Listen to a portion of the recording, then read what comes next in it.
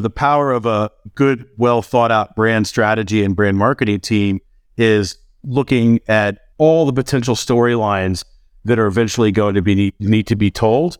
And so giving someone in growth marketing, demand gen marketing, the seeds to plant into more specific campaigns or more verticalized context. You're listening to Sunny Side Up, a B2B podcast that brings you the juiciest insights from go-to-market leaders and practitioners. Hello, everyone, and welcome back to Sunny Side Up. I'm your host today, Joe Delamere, and I'm super excited to talk to David Levy on harvesting value and insight into growth marketing. David serves as the Vice President of America's Marketing at Foundever, a global CX leader with 170,000 associates across 45 countries, managing over 9 million daily customer interactions. In this role, David leads a diverse team focused on developing data-driven, customer-centric strategies aimed at driving demand, accelerating sales cycles, and ultimately improving overall business growth and customer lifetime value. A Brown University philosophy graduate, he is also actively engaged in community involvement, supporting nonprofits in education and pediatric cancer. David, I'm really excited to talk to you. Welcome to the show. Hi, Joe. How you doing? I'm doing well. It's a beautiful Friday, and I know we've got a lot of great content for our guests, so we're excited to have you. Excellent. Good to be here. Thank you. Awesome. Well, David, to get us started, why don't you kind of walk us through what is the definition of growth marketing? Well, that's a good question because there's a lot of different definitions out there. I think originally, growth marketing was more closely associated with growth hacking around, the software as a service business and a very, quick test and learn kind of approach. I think over time, it's become a little bit broader of a definition around taking a data-driven approach that focuses kind of on the whole customer life cycle, acquisition, engagement, retention, revenue generation, and also, being closely associated with the enabling technology behind it. So, I think the term growth marketing is really just talking about, being very customer centric, being personalized, focusing on the entire customer journey. It's not necessarily anything new. It's just kind of a more refined way of positioning marketing as a form of ROI for an organization as opposed to an expense. And I think that, over time, the definition is changed because I think the value of marketing within some of these organizations have changed, especially I think in the B2B world, where they're starting to see that, a more closely aligned sales and marketing effort can actually impact growth in a way that I'm not sure that some of these organizations have seen in the past. Yeah, absolutely. And, we hear a lot more about the customer journey these days. And in thinking about that holistically, could you elaborate on, the top of funnel initiatives involving linking brand to customer demand in contrast to what we see in the bottom half of the funnel, linking more of that prospect to revenue flow? Well, yeah, I mean, brand is absolutely critical to have any kind of success in demand. Brand really creates the value in the marketplace, and demand gen and growth marketing really sort of extracts that value, converts that value into revenue.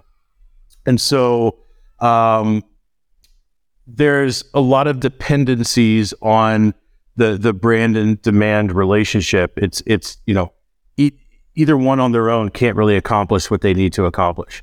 And so the way I look at growth marketing is the bridge between the value of the brand in the marketplace and the tactics of how to reach the right people at the right time with the right offer, how to manage everybody's customer journey from the time they hear about you and start doing their own research to downloading content to getting into your lead flow management, getting into your opportunity pipeline, getting into the sales enablement marketing arena, and eventually, whatever marketing can do to help, convert those opportunities into revenue. So to me, it's one kind of long journey, both from a customer standpoint, from the time they hear about the brand to the time they become a customer, and trying to align that internally as well to support that experience along the way. Yeah, absolutely. And I'm curious to kind of double click into that. Do you have further insights that you could provide to the listeners kind of into that idea that while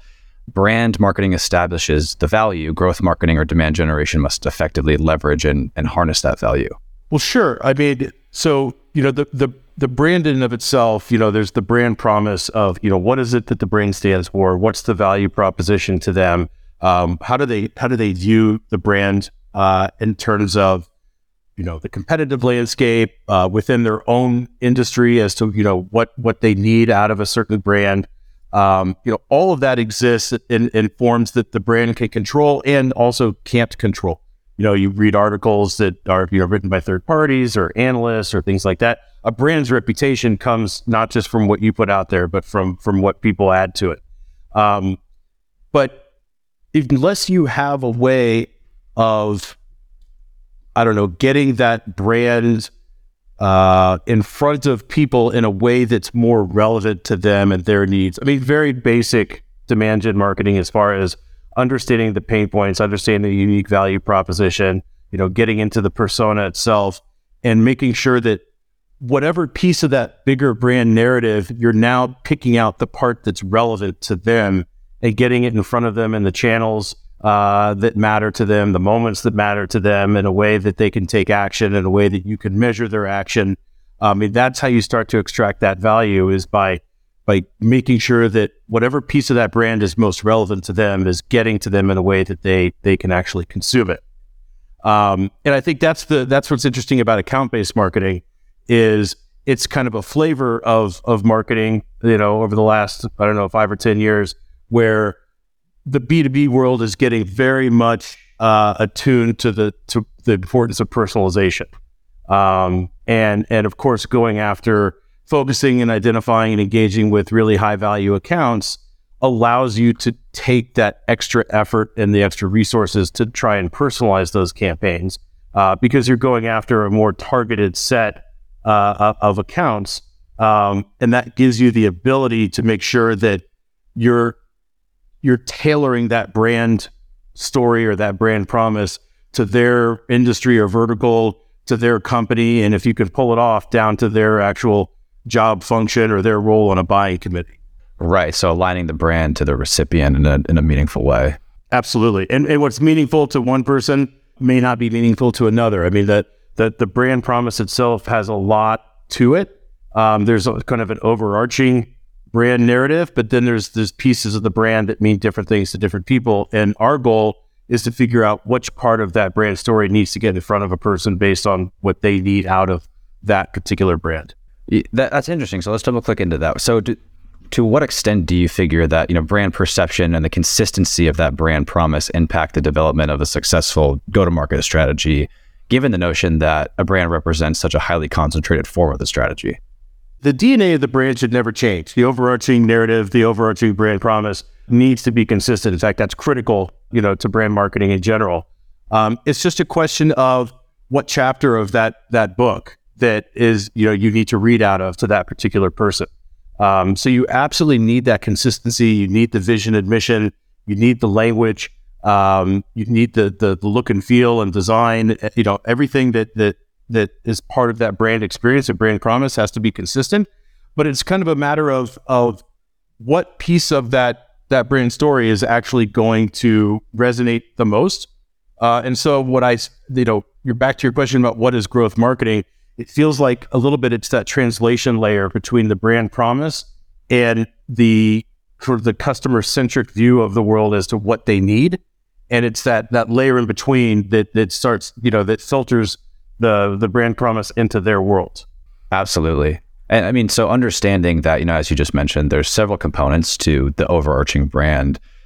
To what extent does a robust brand marketing team play a critical role in facilitating the growth marketing process? And, what kind of specific advantages could a specific team like that offer?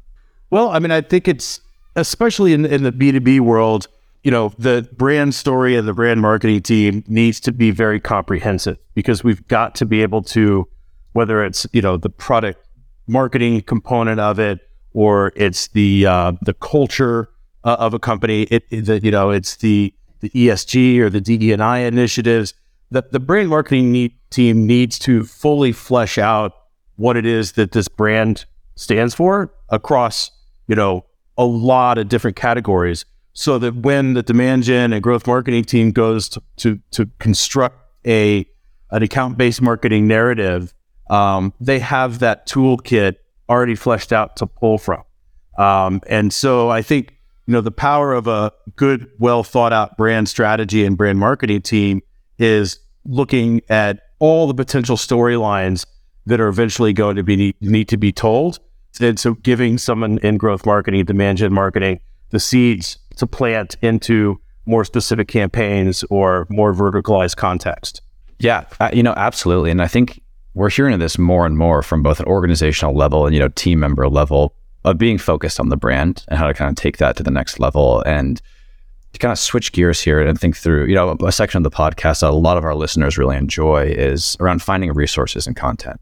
And so I'm curious, David, from your perspective, are there, books or blogs, newsletters, websites, videos, any kind of content that our listeners can go out and consume that you would recommend? It's amazing. There's just such an explosion of content out there that I think that, a lot of people focus on sort of their own industry's content. So, I'm in sort of the customer experience industry, so I'm always, looking for what's new and interesting and customer experience. And it's sort of ironic because customer experience is actually part of the marketing function itself. So, being in the industry of delivering customer experience, but also being responsible for sort of creating a customer experience, that tends to be where I focus. There's a lot of podcasts out there. I think I listened to quite a few of them during COVID, and I've kind of taken a break from podcasts since then. But there's some new ones around some of the bigger topics that are coming out, like generative AI. I think the Marketing AI Institute has a good podcast that I listened to recently. I tend to fall back on some of the classics as far as like marketing strategy. There's a book called Lords of Strategy that kind of covers the where marketing strategy and business strategy originated from. I believe there's obviously lots of really good books out there, in recent years that talks about things like marketing automation, that talks about inbound marketing, that really helps sort of contextualize our time and the tools and the things that are going on today. But again, I try to fall back on some of the more sort of classic views of what marketing is supposed to accomplish, what strategy is supposed to accomplish, what advertising is supposed to accomplish. One of my favorite books is, Ogilvy on Advertising. I don't know how it was written 50 years ago, but it's very insightful about sort of the psychology of consumers. And it translates into the B2B world as well. So, also things around anthropology. There's a book called The Human Swarm by Mark Moffett.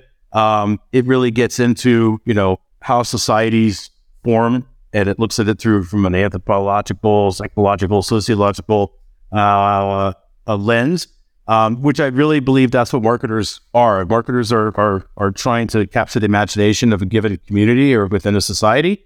And the more you understand about how people think and what they believe and how economies work, I think the better you can sort of create the messaging that's going to cut through and really get at what buyers are as human beings really truly looking for out of their decisions, out of their career, out of their own life's goals, and how choosing a B2B vendor fits into the bigger picture of their lives. And so I think it's important to keep that kind of macro context as much as possible.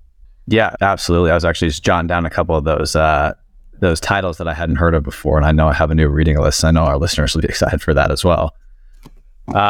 Now, another kind of on the other side of that coin, right? Are there any people, any folks out there that you would recommend, other than yourself, people get in touch with or follow because of the content they put out is worthwhile to take a look at? That's a good question. There's a lot of good thought leaders out there, ones that I'm sure your listeners have heard of already. There are some definitely folks in my own personal network that I could recommend to you to follow up with. I don't really know offhand of who I'd recommend at this point. things are changing so quickly in sort of the marketing landscape that I really try to just get on LinkedIn and sort of look and see and kind of go down that rabbit hole of topics, because I'm always surprised by who has a good opinion on things. You don't really need to have fame and celebrity to have a great opinion. You just need to have really good experience with something. And I'm finding more and more, I don't recognize the names of the people that I'm reading. I'm just looking at the content itself and the experience. And, for instance, I can't believe I doubt you get through a podcast in the last 3 months without somebody mentioning ChatGPT. But for instance, the people that there are no established experts on something that new. So you have to kind of go through and you have to follow your own thread of who you feel like is credible, who say things that resonate. And perhaps over time, influencers will start to emerge. But I haven't seen that yet. It's still too new. Yeah, that's a really good point. You don't have to find good content from an influencer. It can come from several different flavors and factors. So that's an excellent thing to keep in mind. And I guess, David, the last thing I'm curious of is if listeners want to get in touch with you and, maybe dig a little bit more and follow your insights around brand marketing, is LinkedIn the best way to do that? Or is there another vehicle to be able to get in touch with you after the podcast? Yeah, absolutely. LinkedIn is probably one of the best. Just have that window open all day, during breaks, reading some of the things that we're talking about, reading posts, getting messages from people. So yeah, LinkedIn is terrific. Fantastic. Well, David, I really enjoyed having you on our show today. I know our listeners are in for a treat, thinking about everything brand marketing. And yeah, I really appreciate it. Thanks for being on the show. You bet. Thank you, Joe. Appreciate it. Today's episode is made possible by Demandbase. Demandbase is smarter GTM for B2B brands to help marketing and sales teams spot the juiciest opportunities earlier and progress them faster. Thanks so much for tuning in to this episode of Sunny Side Up. If you liked what you heard, please rate and review us and subscribe to our show on iTunes, Spotify, or wherever you consume podcasts. You can also find us on YouTube and Demandbase TV.